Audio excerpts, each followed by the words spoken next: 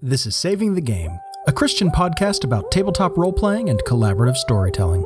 Recorded Thursday, November 2nd of 2017, it's episode 120. In this episode, 6 clickbaity GMing traditions we need to stop. Plus, stealing from other media for our games, Exo Squad, the earliest days of the internet, and more.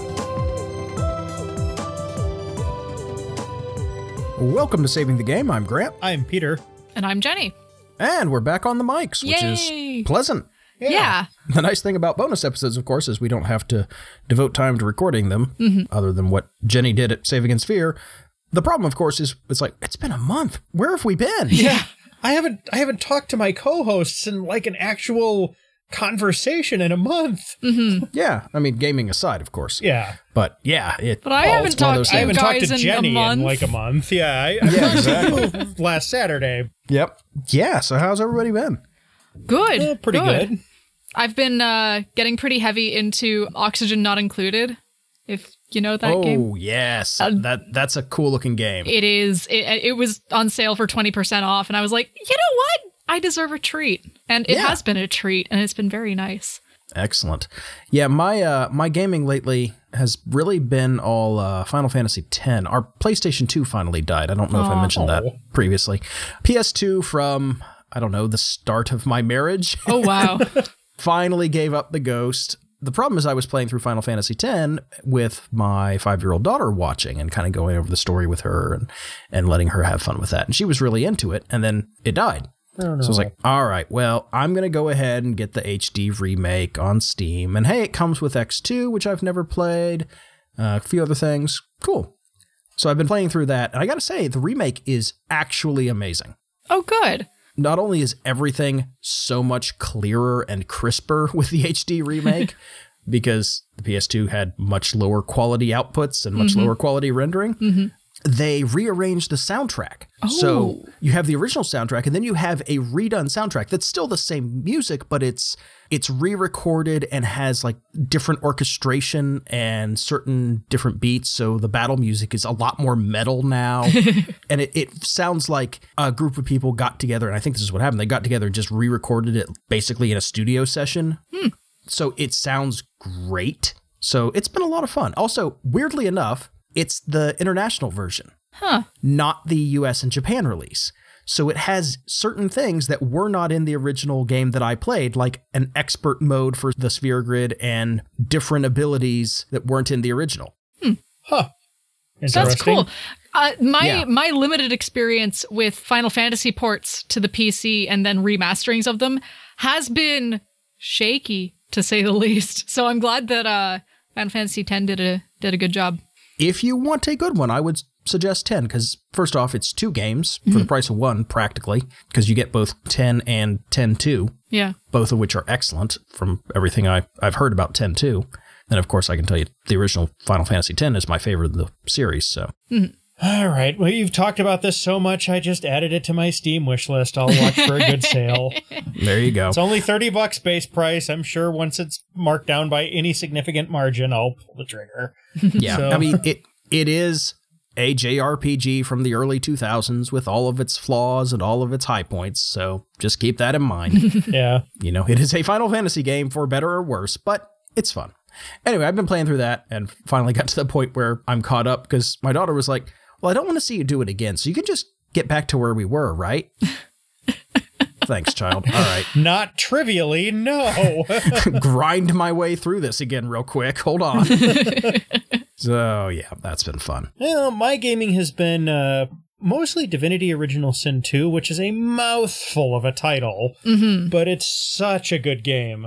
I've heard great things. Yeah, what you have heard has been accurate, I'm sure. It's got everything that made the first game in the series excellent, and then they added more of that stuff to it. And by more of that stuff, I mean things like a narrator who reads the text that isn't delivered by NPCs, and several new skill trees, and more excellent writing, and it's a really good game. Yeah.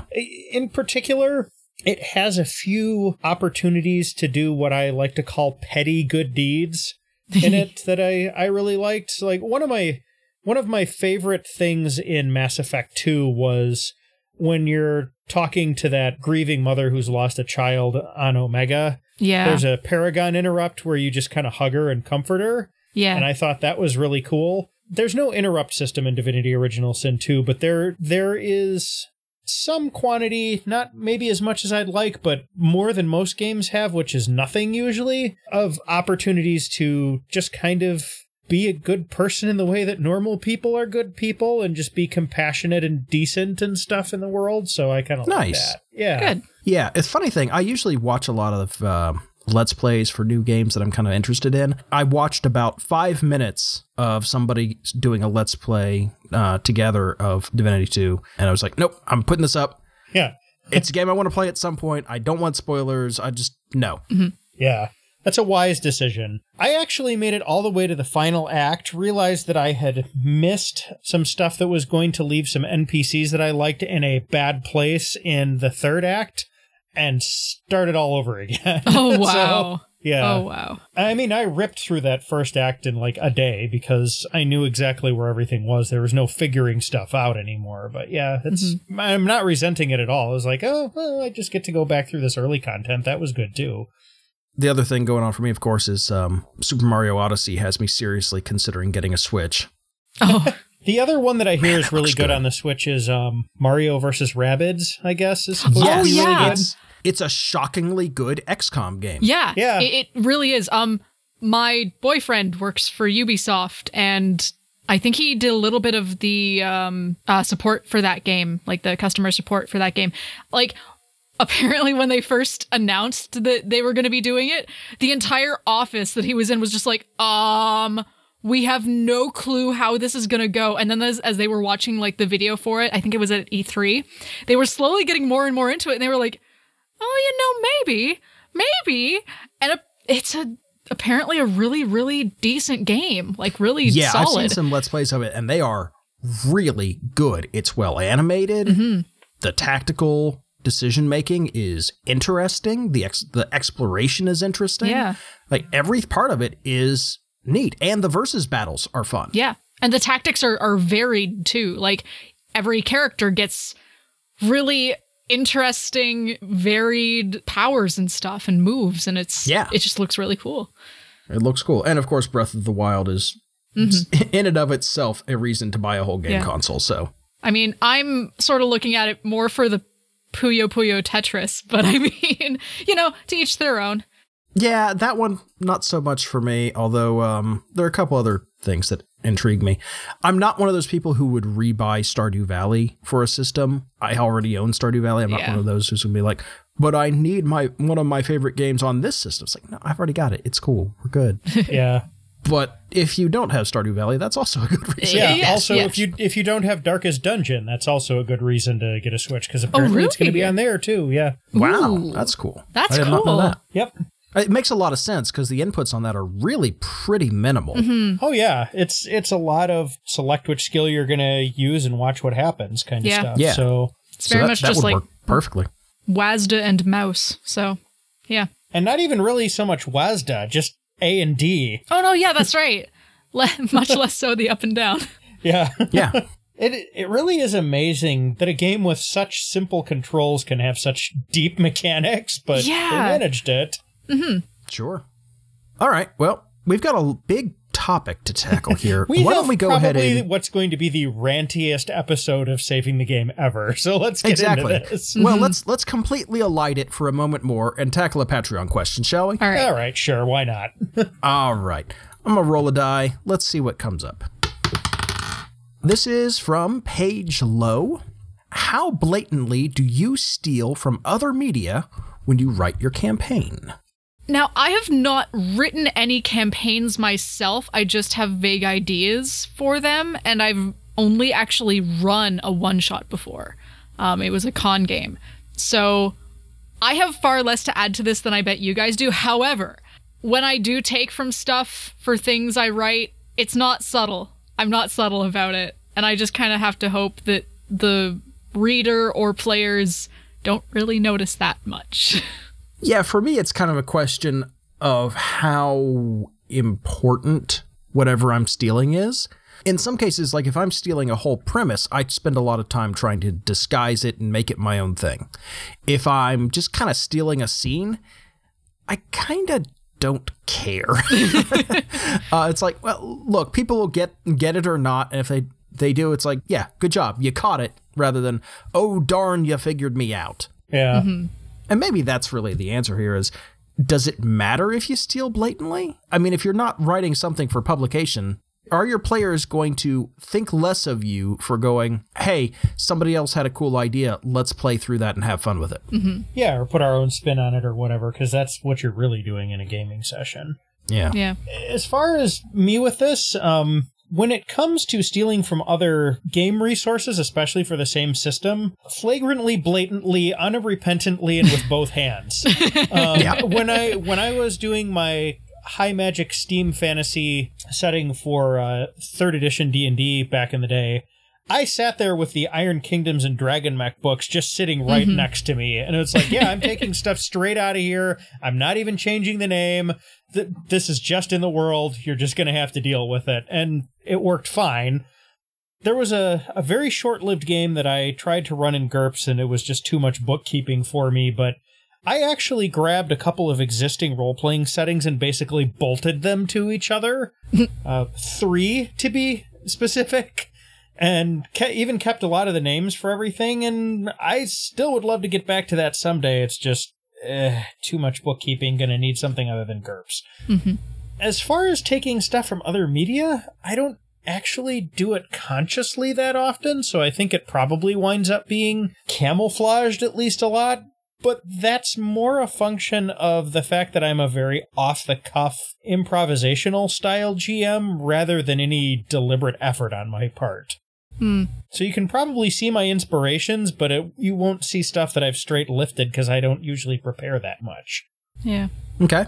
I think we answered that shockingly quickly. So, Yeah. Paige, thanks for your question. Yeah. If you want to send in questions, first of all, if you are already a Patreon backer, please send in more questions. We've got a bit of a backlog, but we want to make sure that we have a wide variety of patrons from whom we are getting questions. So go ahead and send them in if you haven't. And if you want to support our show, get your question on the air, that sort of thing, just go to patreon.com/savingthegame. It helps us quite a bit. And if you want to help the show out in any other way, the biggest thing to do, if you don't want to support us on Patreon, rate and review us on iTunes or Google Play or Stitcher or Podchaser or anywhere else like that. Even better than that, tell other people about the show, saying, this is a thing I like, it's good, or this is a thing I like, it raises some interesting points, or this is a thing I like, I guess it's fine, whatever. Any of Or this these is a things. thing I don't guess like, it's but for some fine. reason I keep listening. That's fine too, I suppose. Modesty demands that I not assume that you like our show if you listen to it, but I assume you wouldn't keep listening repeatedly if you didn't find something of value in it. Regardless, if you share our show around on social media, tell your friends, get them to listen, that sort of thing, that helps us more than anything else, and we really appreciate that. All right, let's tackle our scripture. And get to the ranting. Yes. Let's start angrily ranting. This will be fun. I would like to take the Ephesians first. Who wants to take Leviticus? I'll take Leviticus. This is Leviticus 19, verses 14 and 15. Do not curse the deaf or put a stumbling block in front of the blind, but fear your God. I am the Lord. Do not pervert justice. Do not show partiality to the poor or favoritism to the great, but judge your neighbor fairly. And we have Ephesians chapter 4, verses 22 to 25. You were taught, with regard to your former way of life, to put off your old self, which is being corrupted by its deceitful desires, to be made new in the attitude of your minds, and to put on the new self, created to be like God in true righteousness and holiness. Therefore, each of you must put off falsehood and speak truthfully to your neighbor, for we are all members of one body. And 2 Timothy chapter 2, verses 22 through 26. Flee the evil desires of youth and pursue righteousness, faith, love, and peace, along with those who call on the Lord out of a pure heart. Don't have anything to do with foolish and stupid arguments, because you know they produce quarrels. And the Lord's servant must not be quarrelsome, but must be kind to everyone, able to teach, not resentful. Opponents must be gently instructed, in the hope that God will grant them repentance, leading them to a knowledge of the truth, and that they will come to their senses and escape from the trap of the devil, who has taken them captive to do his will. So we're talking tonight, or perhaps ranting tonight, we'll see how this ends, Ranting! about bad GMing traditions, that have somehow stuck around despite everybody we hoped knowing better. I don't know if you guys are aware of this. We've been on the internet a while now. All of us. Something like 20 years. Yeah, thereabouts, 27. I had the original Way CompuServe. less so for me. Our family jumped onto the internet pretty late. Yeah, no, I jumped on the original CompuServe before this whole World Wide Web thing had gotten off the ground. Yeah, it's probably been like 22, 23 years for me. So, granted, despite being the middling person in terms of age, is the early adopter of the internet. Well, my father was, let's be clear, because his job required it. Yeah, Fair. At the risk of getting into a digression before we even start our main topic, I remember my dad coming home with a 100 meg hard drive and both of us looking at this going, how will we ever fill this 100 meg disk? Oh no, I I'm remember a crying. similar experience. 128 kilobytes of RAM used to be just an unbelievably opulent amount. I mean, it was just, you could just luxuriously bask in all of the spare RAM. Oh, it was great. 128 Anyway, kilobytes of it. Yeah, we have been on the internet for a while. Yeah. And unfortunately, some things never change. Naturally, we go to a lot of role-playing game forums and Facebook groups and Twitter conversations and all of these sorts of things. Because we're gamers. Exactly. There is advice we have seen repeated over and over, specifically GMing advice and GMing traditions, that is absolutely awful and that you should stop. Yeah. Toxic, Please. harmful, just bad. Please stop. Yeah, but the problem is people keep repeating it as good advice. And we all collectively, as listeners, as players, as GMs, as members of the gaming community, need to stamp this out. And that's what we're talking about here. This is going to lead to a conversation next episode as well about what we have kind of colloquially termed battered group syndrome. A term coined by Fear the Boot, I believe. Yes. Now, possibly. I don't actually know. But it's what happens when bad GMs or GMs who don't think it through all the way follow this sort of advice. It harms the group not just while they're under that GM, but even after that GM stops running a game. It creates a toxic culture within that gaming group that then can sometimes metastasize and spread to other groups. We'll be talking about that next episode, but we're talking about the roots of it in this episode. So there are 6 problem behaviors that we have kind of identified in our outline. I'm certain that our listeners can come up with others. I'd love to hear about what those are, whether in comments on the episode, in our Discord channel, or on Facebook or Twitter. Any of these are fine. But there are 6 of them that we see actively encouraged very commonly, and we need to have a talk about these. First one up, adversarial GMing. Yep. Yeah. This is where I'm going to start ranting because this one Please is... do. Okay, so this can basically be described as playing D&D as the GM like it's a board game and your opponents are the players. Yeah, or any other game, just It turns it into a death match. Party versus the GM. The GM is out to get the players, and if they can handle what the GM throws at them, well, the GM will throw more things at them until they can't handle it anymore. So, spoiler, if you're the GM in this situation, you will always win. You will always win because you have infinite resources and the players have finite ones. You can literally throw monsters and damage and traps and other bad things at your player group until they all die, regardless of how smart they play, regardless of how well they roll. You can just keep going and going and going and going. You're the if GM. If you throw somebody into the Marianas Trench, they will drown. Yeah, it's like you're the GM, and it's like, welcome to the White Cube room. Here are 10 billion rust monsters. You all appear in this room simultaneously and are suffocated and die. Like, you're the GM, and you can kind of sort of do whatever you want. Yeah, and sure, that's a very extreme example, but it goes to show ultimately kind of how imbalanced this is. And I say imbalanced for a reason. There is a balance in many games that has to be respected between what the GM can do and what the GM should do. Yeah. With great power comes great responsibility. Oh, yeah. Exactly. Spider-Man was right. Yep. Yeah, and I want to stress, this is not a complaint about challenge. Challenge is great. And when a game is ostensibly an adventure story that promises danger and daring and action, but is in fact perfectly safe and everybody's got kid gloves on and there's no real threat to any of the characters and don't worry, they get what they want, that gets boring fast. Challenge is not the issue. It's an issue of mindset. The GM should never treat the players or even the player characters as the enemy. The GM should be the player's biggest fan during the game. Yeah, now this gets into kind of what I don't think should be a controversial opinion, but very much is. Just go on the internet. It's okay to fudge the occasional die roll to save a PC from a meaningless death. That doesn't mean that there shouldn't be any negative consequences if a player screws up or does something dumb or, rolls badly in a critical situation. But there is more negative stuff out there in the world than just death. Yeah. Get this through your head, GMs. Killing players is not the only...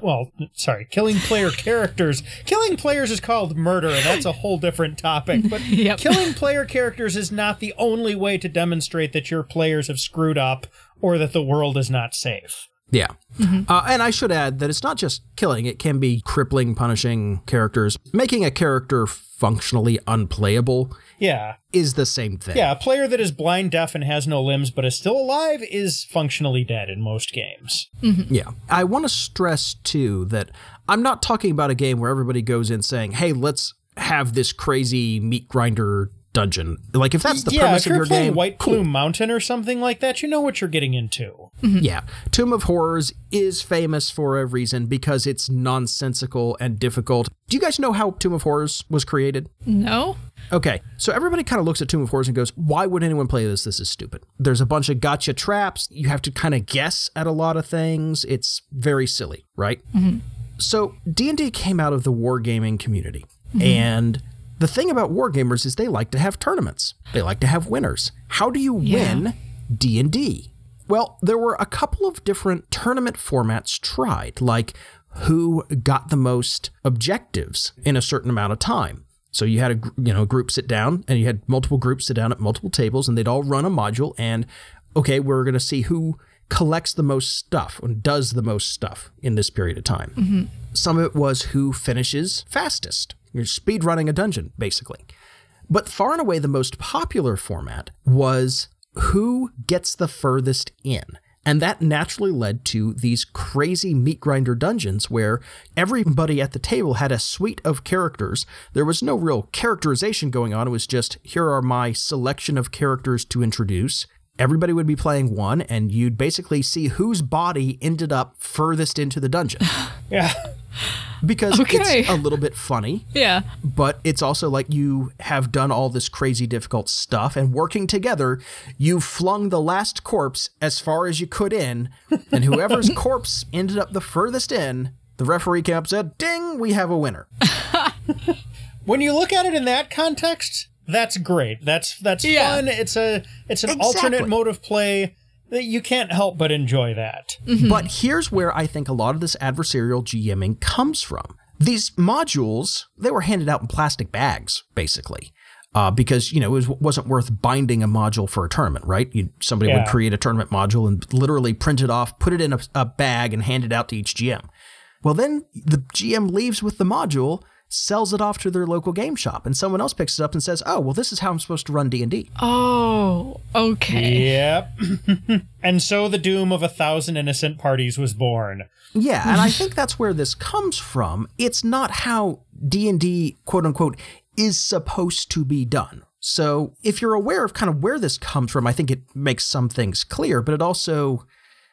This is a toxic problem that has persisted for a very long time because it makes playing unfun for a lot of people. Yeah. The other thing, too, is it really limits the types of stories you can tell. If you're in a position where any player character can be snatched away by a single bad die roll at any point in time, you're not playing a narrative experience. You're basically playing a tabletop roguelike. Now, if that's what you signed up for, like in the tournament situation, that's probably just a blast. But if you're trying to do a narrative with that kind of a mindset behind it, everybody at the table, the players and the GM, is going to wind up miserable, and you're not going to have much of a story very fast. Yeah, very fast. This is where I hear stories like of GMs complaining that they're losing a player character every single session. Yeah. Again, if everybody's cool with that, that's one thing. But if your players are like, hey, we want to have this deep narrative, and you're just going, I'm racking up a body count, there's a mismatch that has to be addressed. Yeah.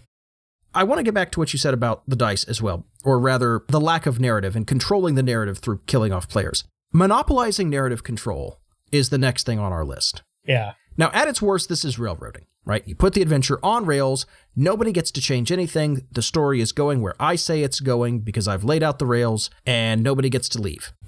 I have heard stories of people literally getting off the road and the GM spawning Tyrannosauruses out in the middle of a field to chase them back onto the road because that's where they needed to go for the plot to be. Yep.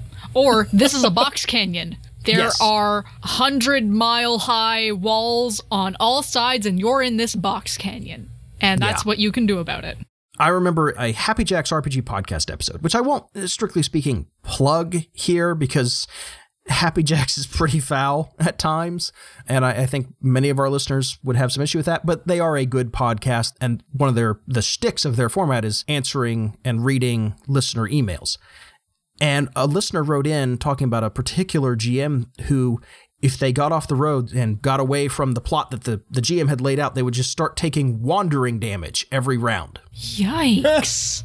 Oh. That's crazy. That's bad. Yeah, it's real bad. Now, wandering damage apparently became a joke because they did some nonsense to basically out-heal the wandering damage and just wander off, which I found just kind of delightful, personally. Wonderful comeuppance for that. Yeah, but, wandering damage, if you're like, no, I'm going to punish my players for trying to be interested in something, there's a problem. And I think everybody understands instinctively that railroading is bad in a collaborative storytelling environment.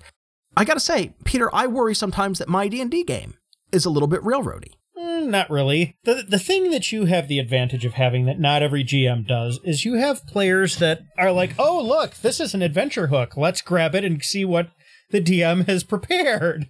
Yeah, and sometimes I wonder if railroading is the result of GMs who don't necessarily sell their adventure well, or maybe sometimes just straight up have bad adventure hooks. Yeah, I mean, it's not hard to follow the quote-unquote railroad when, you walk up to the train car and it's like, scenic vistas, exciting adventure, all this other stuff on the side. And it's like, well, clearly all the cool stuff is that way. Let's go see what it is, Mm-hmm. There's also a subtler level of this where you're not strictly speaking railroading, but you're narrating everything. Even if the players say, we do this, you then grab hold of the narrative and say, all right, your character does this. This is what happens. And this is really this isn't so much harmful in some cases, it's just a spectacularly missed opportunity. Mm-hmm. Because a lot of the time, particularly with extraordinary success and failure, if you turn to your player and say, all right, you see what the die says, you tell me what happens, they're going to come up with something more interesting than what you are because they've still got more creative juice, quote unquote, left in their brain after the evening because they're not having to manage a whole table of people. Mm-hmm. Yeah. This is where I feel GMs who suffer from this need to take a step back from whatever system they are running and play some Powered by the Apocalypse kind of games. Yeah. Because games that have mechanics based on narrative help tremendously. I have my Fellowship character sheet right here, okay? Okay. These are some of the moves that my blind prophet wizard character has, okay? Dark and Terrible. When you denounce the deeds of another, you may take 1 damage to leave a curse upon them. Tell us the nature of this curse and what must be done to lift it. All right, that's pretty cool. Yeah. I've got a move where I have to come up with something narratively in order to explain what this is. There's some cost to it. That's fine. I don't have my wife's character sheet handy, but she's got various different moves that are, I do this, and then I explain to the rest of the party what that means. It's one of those things where, first off, it's tiresome to do this all the time. It's hard work. Hand some of that off to the players and let them describe it. This is not a movie. This is a collaborative thing. Peter, in our D&D game, I actually kind of struggled with this a little bit because your idea for your character was that he had a more important role in our colony situation than I had for him. I was kind of struggling with it for a little bit, and I finally hit the point where I was like, all right, you know what? Let him do his thing, and let's see what happens. It turned out to be much more fun. Yeah, Lambert is actually kind of cool with a little bit of authority, so... Yeah. Something to watch out for, by the way. This is one of those tricky little things that's easily hidden behind dice, and I think that sometimes makes it worse. Because whether you want dice to rule over narrative is a long-running debate, right? And it's really personal preference, ultimately. The dice rolled like that, I'm sorry, is totally fine in some cases and often exciting. But when the GM picks and chooses when to roll dice, or weights the dice with system bonuses and penalties so that there's pretty much a guarantee of whatever outcome they want, that's no different from just making a declaration and saying, this is what happens. But you're saying, oh, no, it's not me. It's my dice. Look. You can't even take responsibility for making a narrative statement about the game. Yeah. Worse, a lot of the time, this will be done and GMs will insist even to themselves that that's not what they're doing. It's a blind spot for a lot of people. So here's some glasses. Get rid of the blind spot. Yeah. By the way, Ten Raven in our Discord channel pointed out that another way to monopolize narrative control is to just ignore things that are previously established. His example was backstory. Yeah. You know, if you just sort of say, well, we're doing this, but that's not what my character, but we're doing this, that's a problem. Yeah. It's possible to just conveniently or even just incidentally ignore things that we've already established through other action, but, well, it's not how I want the plot to go this time, so tough. And it's not hard to go from there to, like, on purpose manipulating words that the players say, which I've also seen happen. Yeah. Yeah, no, Buddy's annoying me, so I go to punch him in the face. Oh, congratulations, you punch him in the face, you kick him in the chest, and then do some quick wrestling moves, and wow, he's dead. You did it. Congratulations. Like, no, that's not what I said. Yeah. Yeah. That kind of leads neatly into our next point. Yes. Which is another dice-based one, which I lay all of the blame entirely at the foot of the natural 20. Yep. Okay, so this is succeeding so hard you fail. An actual example I recall hearing a player complaining about on this was he was playing a bard. He went to entertain this crowd, like for, I think, a nobleman or something like that in the game, and he rolls his perform check. Natural 20. The GM described the bard as having smashed their expensive and tied to their backstory loot to pieces as part of the performance. Because they critically succeeded. Don't do that. Oh, no. No. Yeah, this is incredibly frustrating because it's basically... You basically are wound up, like, hoping for mediocrity, and that's not fun. Yeah, and you do, because here's the thing. Let's set aside the issue of critical failure for a moment, which is its own problem, but that's a systemic problem and not necessarily what we're talking about here. Some systems just have that built in, some don't. It's bad game design in many cases, but not always. It's a whole thing, okay? But the whole point of a critical success and a critical failure is that one in whatever chance of going, oh boy. And sometimes it's, oh boy, what's going to happen? And sometimes it's, oh yeah, nailed it. I mean, the natural 20 at the right time feels amazing. Yeah. You get a cheer from the whole table. It's great. What happens when you start doing this succeed so hard you fail nonsense is you're stealing that moment of success away from the players. It takes that high and ruins it. And I think sometimes this is just trying to be creative. And sometimes this is an unconscious desire to be adversarial or even just to stay the focus of the game. The GM is always kind of the one in the spotlight. As much as we try and hand the spotlight around to other players, it always bounces back to us and then goes to someone else. Yep. With the exception of a few games specifically designed to avoid that pattern. But everybody tends to be playing off the GM. When that critical success happens, that moment of, oh, finally, oh, nailed it. By ruining that, it says, nope, this was really about me after all. And that feels awful. Yeah. Yeah. It's incredibly selfish. Selfish. That's exactly the right word. Or it's just cruel. Yeah. You know, Yep. it sometimes it's like, no, I don't want you to succeed, so even though you do, you don't. Yeah, that's awful. It's unpleasant. Don't do it. Yeah. And there are all sorts of examples that we've seen. Taking damage from flying bits of enemy after a critical hit, trying to capture somebody and doing non-lethal damage but rolling too high and having the GM say, nope, you killed him instead. You did too much damage, you rolled too well. Yeah, this doesn't have to be a critical, by the way, in whatever system we're talking about. This can be, oh, you rolled lots of damage? Well, I know you were just trying to knock him out, but no, you just killed him. Too bad. Yeah. Yeah. And for some settings, like if your setting and if the entire group has agreed from the get-go, yes, we want this to be a lethal setting, we want our actions to have dire consequences, all right. Or the game's just really super gritty and, you know, whether you knock somebody out or kill them is based on a bunch of very complicated rules that you have to kind of, okay, fine, you know, fair. In that case, that's what everybody signed up for. But in something like D&D... Yeah, I would honestly say that's a game design problem. Yeah. If you can't have the, well, I just come up behind him and knock him out. It's very hard to reliably knock people out in real life without doing serious lasting damage to them. So I can understand a very simulationistic game going that way. I guess, but I had huge problems with it from any sort of narrative unconscious perspective. is such an important convention in fiction that I really feel like most games should have a way of doing it that doesn't reliably turn into death. You know, it's... Yeah. All right. Couple others that we need to talk about here. Actually, you know what? I have one more thing that I want to throw on the succeeding so hard you fail thing, because this is something that's a good analogy and it's something from my past life in retail. This is the same toxic well that leads sometimes to service employees getting in trouble because a customer complimented their service. Yeah. There is I've a been certain class of retail and food service manager out there where if an employee does anything, good or bad, enough to attract the attention of somebody, that's something that needs to be punished. Yep. You want to be like those managers? No, of course you don't. You're a decent human being, so don't be like those managers. Yeah. Yeah. And this is something that's going to take some self-awareness. Yeah. If you need to tell your players, hey, call me on this, Yeah. do it. Any of these things, really.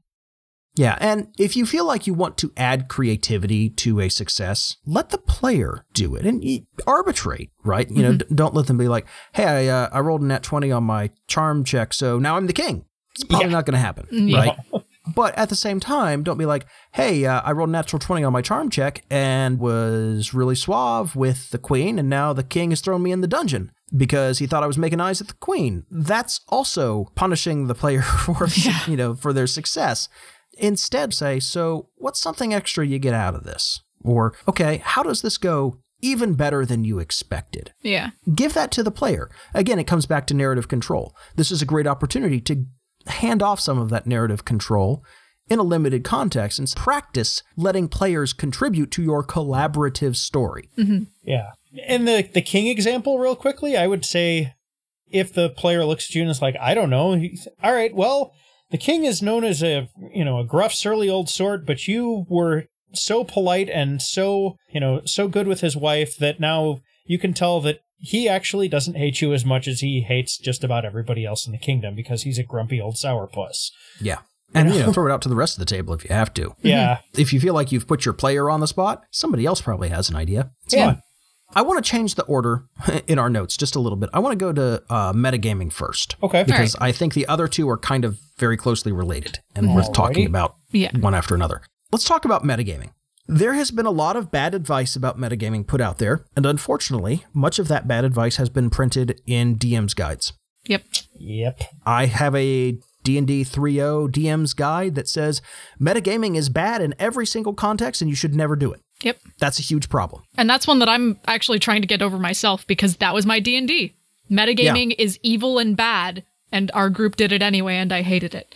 I have news for everyone. Metagaming is awesome when done right. Yeah, I mean, you have to remember, you're both an actor and the audience. Yes. Yep. And the thing about drama is that things are done to entertain, not just to adhere to some bizarre sense of realism. Yeah. Metagaming for the purpose of furthering a story is fantastic. Because the whole idea is you look at the narrative and say, what would be helpful here? What can I do to further this narrative? What can I do to increase the amount of enjoyment we are getting out of this game and this story? That's great. That's what we want. I understand, roughly speaking, the idea of looking at, say, a puzzle from a metagame perspective and knowing how to solve the puzzle. But the problem with a puzzle is that your character isn't doing any thinking. The player is. Yeah. And if they have metagame knowledge about that puzzle, they're going to be able to solve it. You're never going to be able to limit it to just what's there. And you probably don't want to, because your game will stop. Yeah. Yeah. Now, I do agree that giving metagame explanations for actions within a game can be problematic. If a character does something because there's no way, the story would go any other way, or, well, of course, that there has to be some metagame reason for me to be able to do this, that's a problem, right? If you cannot justify an action within the fiction of your game, you have an issue. Yeah. But what we're talking about is changing the fiction of the game or acting appropriately so that there is a viable dramatic route for the character, and to give them something to do so that their actions are believable, but also entertaining. Yeah, so a quick example of this from our D&D game was... so the infamous example of this is players are supposed to be totally clueless about trolls and their regeneration the first time they run across them, every time in every D&D game. Yes. Baloney. It put its head back on, or, it regrew that arm. Yeah, however do we stop this creature from regenerating? And if somebody goes straight to fire, the GM's like, you're cheating! So we bumped into a troll in the last session of our D&D game, and I just kind of stopped and flat out asked Grant, Lambert is 6th level. He came from this, nature monastery. He's got all these knowledge skills. Is it okay if he just knows how to kill a troll? And Grant was like, yeah, sure, that's fine. Great, let's do this thing. Because now I can get to the motivation, which, if you've been listening to our podcast for any significant amount of time, you know that was the hard part. Yeah. Well, and here's the other thing. How interesting is it to stand around the body of a troll that is knocked out but is regenerating and try and deal 10 points of damage every round while constantly experimenting with things you happen to have on you until it stops moving? Not very, especially after the first couple of tries. Yeah. I mean, that's just tedious. Yeah. It's busy work. Yeah, we beat this thing down. I drank a fire-breathing potion and torched it right away. Yeah. Now, here's the thing. I kind of sprung this troll on you, right? Yeah. The reason that, a troll has this sort of thing is, let's say this is a very different setting, right? You guys are exploring some farmland or something, and something is picking off sheep and cattle and maybe making people go missing, and your player characters are investigating. Farmer Jones over here, he shot it twice with his crossbow while it was running off with one of his sheep, but didn't seem to do any harm. He swears those crossbow bolts hit, but... Yeah, we found the bolts and there was no blood on them, They just fell right out. Fell right out. Or Farmer Timmy here, he got a good swing at it with its axe, cut its arm right off. The arm crawled off into the woods after it. It's like, okay, well, what in the world is this? That's creepy and weird. We need to do some investigating and find out more about this. That's what these things are for, to kind of make your characters have something to investigate and find out about. Yeah. But in this case, it was just, this has turned it into something that makes combat more difficult and occasionally more interesting, because you cut off the head and it tried to bite you on the ankle, which was fun. Yeah. Which, by the way, is in the 5th Ed rules for trolls, which I love. I'm so glad that table was in there. Once I finished, I was like, Grant, did you think of that? He's like, nope, I'd love to take credit for it, but it's right there in the monster manual. Yeah, it was a lot of fun. Because it added some fun wackiness to what could have otherwise been a very dry combat. Yeah. I'm sorry. Did it try and bite me? Yeah. In the foot. Well, and while then we swinging also at had me. the lovely thing of being able to say that our fighter clubbed a troll with its own head a few rounds later, which was just glorious. That was pretty great. Yes. As it turns out, our fighter is better with improvised weapons than he is with his actual axe. Yeah. I have told the story about him trying to pick up a shark and beat a Sahagin to death with it in our first session, right? I don't know that you have. I think you've so made happened. reference to it, but never actually told the story. Yeah, he grabbed the shark, but he missed with the attack roll. It was very sad. Yeah. Aww. Yeah, it would have been amazing. Anyway, this is one of those things where it's like, is it going to cost me anything to let the players know about this? No. Is it going to make the session more fun? Yeah. Great, let's do it. Yeah. Two others that I want to talk about. By the way, there's a good post about metagaming, a blog post from a little while back from the Angry DM. I'm going to link that in the show notes. It's a very good one. So the last two that we want to talk about, they're kind of related. And I think the first is a more general case, the second perhaps a more specific. Harming characters to punish players. This is probably the worst advice we routinely see on the internet. And some of the most consistent. Yeah. Yes. Like, oh, it's so frustrating. I think every single forum I have ever been to, forum or Facebook page that I've been to, has suggested this in some form or another at least once, bare minimum once. Yes. It's just so... please. It's so passive aggressive. Yeah, just talk. Conflict just avoidant talk. and dumb. It's so very dumb. childish. Here's the thing. It's very childish because it is a passive aggressive way of getting back at someone without actually addressing an issue. Yeah. It doesn't address the root problem. Yeah, this is the form it always takes. How do I handle a player who does X? Often X is makes people uncomfortable or doesn't follow the plot or whatever problem behavior, real or perceived, the GM sees. Well, the answer is try this arbitrary and disconnected consequence in the game. A lot of the character. time, it's just kill their player character. Yeah. Yeah, I mean, that's the most egregious form, but sometimes it's... But it's also the most common. It is, Yeah. yes, because it's the most dramatic. Yeah. It's the most consequentiest of the consequences. It is. But here's the thing. If your solution would not make sense as punishment for a child or a pet misbehaving, do not do it to a player at your table, okay? This is some passive-aggressive nonsense. If somebody is causing problems and making people uncomfortable at the table, that's not a character issue. That's a player issue. Talk to the player.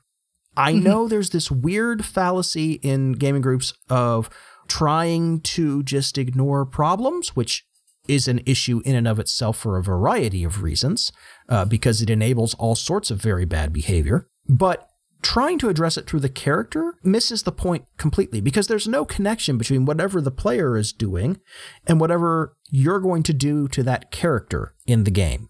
The player will have no idea.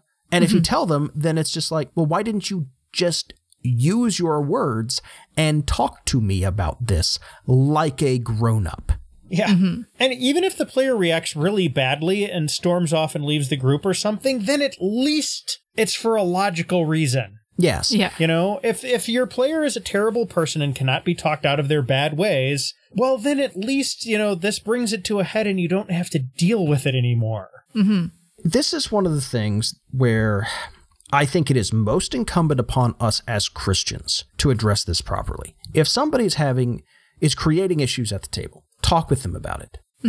Scripture gives us advice on this. Take them aside and talk to them about it. If the behavior doesn't change, bring it up in front of the group. If you have to escalate, you can, but there is good scriptural precedence for just saying, hey, buddy, here's a problem. And then, all right, we're going to talk about this in front of everyone here because you didn't listen when I took you aside and talked about it. We're going to talk about it in front of everyone now. This is a problem. You need to change. And there are certain things that are severe enough where it's like, I'm sorry, dude. You know, people feel unsafe with you here at the table. You can't come back. Right, of course. But my point is that we should be encouraging other players at the table and ourselves to play with grace. Yeah. To exhibit grace to each other. And that includes repenting of behaviors that are problematic. Yeah. If we're causing problems for our neighbors, we need to pull back on that. And it's okay to ask other people to do the same. It's funny, when I was creating our rules for our Discord channel, I spent a lot of time going over different rules. And finally, I had to come up with kind of one rule that sits above all of them, which is simply to show grace to each other. We have to do the same thing at the table, which is not the same as forgiveness necessarily. Forgiveness is part of grace, but it includes acting out of the best interests of everyone at the table, including the person you're addressing, okay? If you elide the problem behavior and just punish them randomly through their character and make the game less fun for them, you're not actually addressing the problem that person has. You're not helping them in any way. You're not leading them towards repentance or self-improvement. You're just being cruel. Yeah. And I understand, I hate to say it, cruelty sometimes has this weird vindictive satisfaction, but it's certainly not healthy. No. It's certainly not Christian. Yeah, definitely not. It's vicious. Don't do it. Yeah. And that leads us very neatly into our last thing. Yeah. And this is a specific case, I think, of this general idea of harming characters. We're talking about penalties for missing games. I hate to say it, guys. Your game is not the most important thing in everyone's life. Mm-hmm. It shouldn't even be the 5th or the 10th most important thing in most people's lives. Real life should always, always, always come before the game. Full stop, Yes. End of story. Yeah. And that includes things that happen away from the table. It includes, by the way, the things happening at the table. The real life interaction between players is much more important than the fiction happening in the game you're creating. This is why concepts like X cards, lines and veils, the consent-based gaming, a lot of the stuff that we've talked about in previous episodes or that we've linked to writing about and stuff, that's why those concepts exist. Exactly. But guess what? The real life that happens away from the table, in between sessions, last minute when something comes up, that also matters. It matters much more. Yep. Boy, back about a year and a half ago when everybody was sick and, your kids were in school and our other player was, having some life issues, what do you figure? We managed to actually not cancel, about one game in 6 or so for a good 6 months or so there? There was a stretch there where we were gaming. Our weekly game happened every 6 weeks. Oh, boy. Yeah. But you know what? That's what was needed. And every person in the gaming group is in a better place now than they were a year and a half ago. Yep. Oh, and by the way, that did not kill the game. Nope. Certainly didn't. Now, I understand that for some people, it might kill the game. I get that. Life is tough that way. Yep.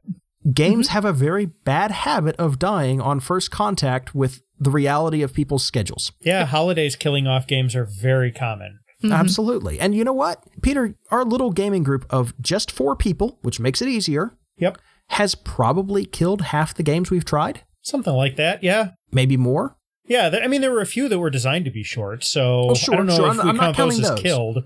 Not counting those, but like our GURPS game and the Werewolf game, and I would say even the Shadowrun game. Yeah, that one died because we just got paralyzed with indecision for, about a month, and we're just kind of like, and the momentum is gone. And then we had some real life stuff come up, and it's like, all right, well, let's just try something else. These things happen. The Inspector's game. Sure. That was just a filler anyways, but... It was filler, but we stopped in the middle of the second adventure, plot, whatever it was, second episode, and never came back to it. But here's the thing. There are people who will say, well, if you miss a game, I will punish your character as a result. One that I heard specifically was, for every session you miss, your character loses something important to them, like, say, their arm or their leg, or maybe just a foot if you come in halfway through the session. Like, that's just pure cruelty. It's petty, vindictive cruelty. Time with me listening to my story needs to be the most important thing in your life, not, I don't know, your kids, your marriage, final exam. Yeah. Your job. Yeah. Not being literally in the hospital. Time with grandma.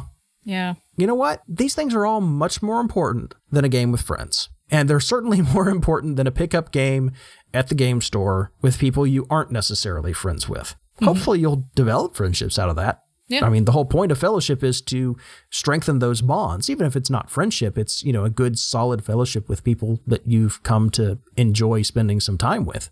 Yeah, you get a sense of camaraderie at least. Yeah, but you know what? These things matter more. Yeah. Yep. If you have somebody who misses a lot of sessions or is unreliable about showing up, talk with them.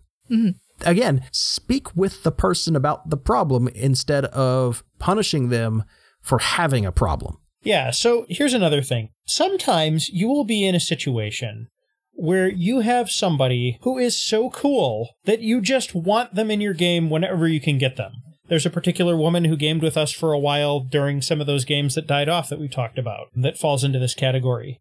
But she's insanely busy. She's working on advanced degrees. She has a job as a teacher. Just her life is just this flurry of activity. So give that player a character, like an important NPC, or even just a character that's got something setting appropriate about them that makes them come and go as the player themselves does. And in a fantasy setting, maybe they're a ghost or somebody with this weird, like, transdimensional thing where they, occasionally phase into another world and, you can talk about what happened while they were there and then they phase back and rejoin the party later. You can figure something out. Like, Grant, your character in the GURPS game was an artificial intelligence. All I would have had to have done to explain your absence from a session would be a bad radio connection out in the field. Yeah. And that was by design, because that was when I think you did that. Yeah, you were suffering from some illness at the time. And some groups don't even bother doing that much. It Yeah. in the games that I was in when I was a kid, players just popped into this world and then ceased to exist and then popped back in, and there was no explanation. We didn't do this story reason. It just happened, and we just knew that it would happen, and it was okay. I know that for some groups that would break a little bit of immersion, but we just wanted to get up and go whenever we had enough people to play, and that's just how it worked for us. And just to kind of reiterate a previous point, your immersion is not worth somebody else's life. Yeah. Your sense of immersion in the game does not supersede somebody else needing to take care of school, work, family, their own stress issues, and they just aren't able to be social that night, whatever it is. Yeah. Now, I do want to say there are times when people make a commitment to show up to a game, to do their best, barring exigent circumstances, and they can't live up to that commitment. It happens. Yeah. Maybe they didn't understand how busy they would be.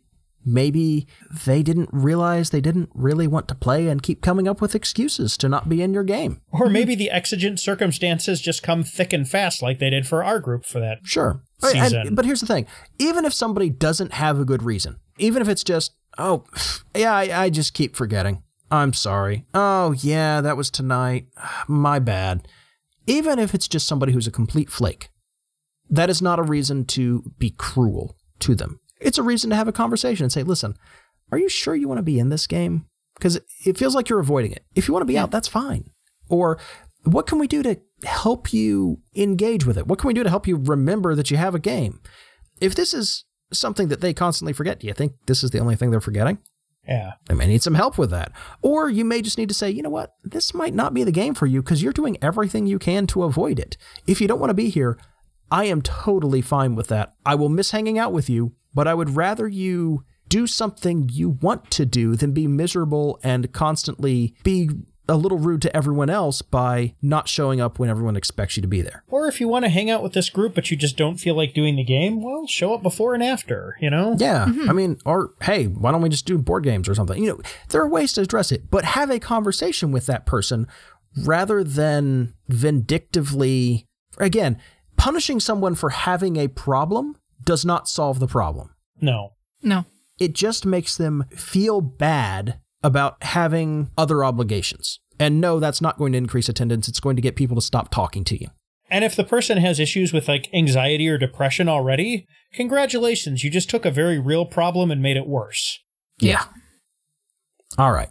I think we've ranted about these sufficiently. Does anybody have any other rants we need to address here? So many, but I will abstain. Yeah. Right, fair enough. We can wait for the next episode, I think. Yeah. So next episode, we're going to be talking about battered group syndrome. This idea basically that all of these behaviors leave their marks on groups, and groups come to expect these and treat them as normal.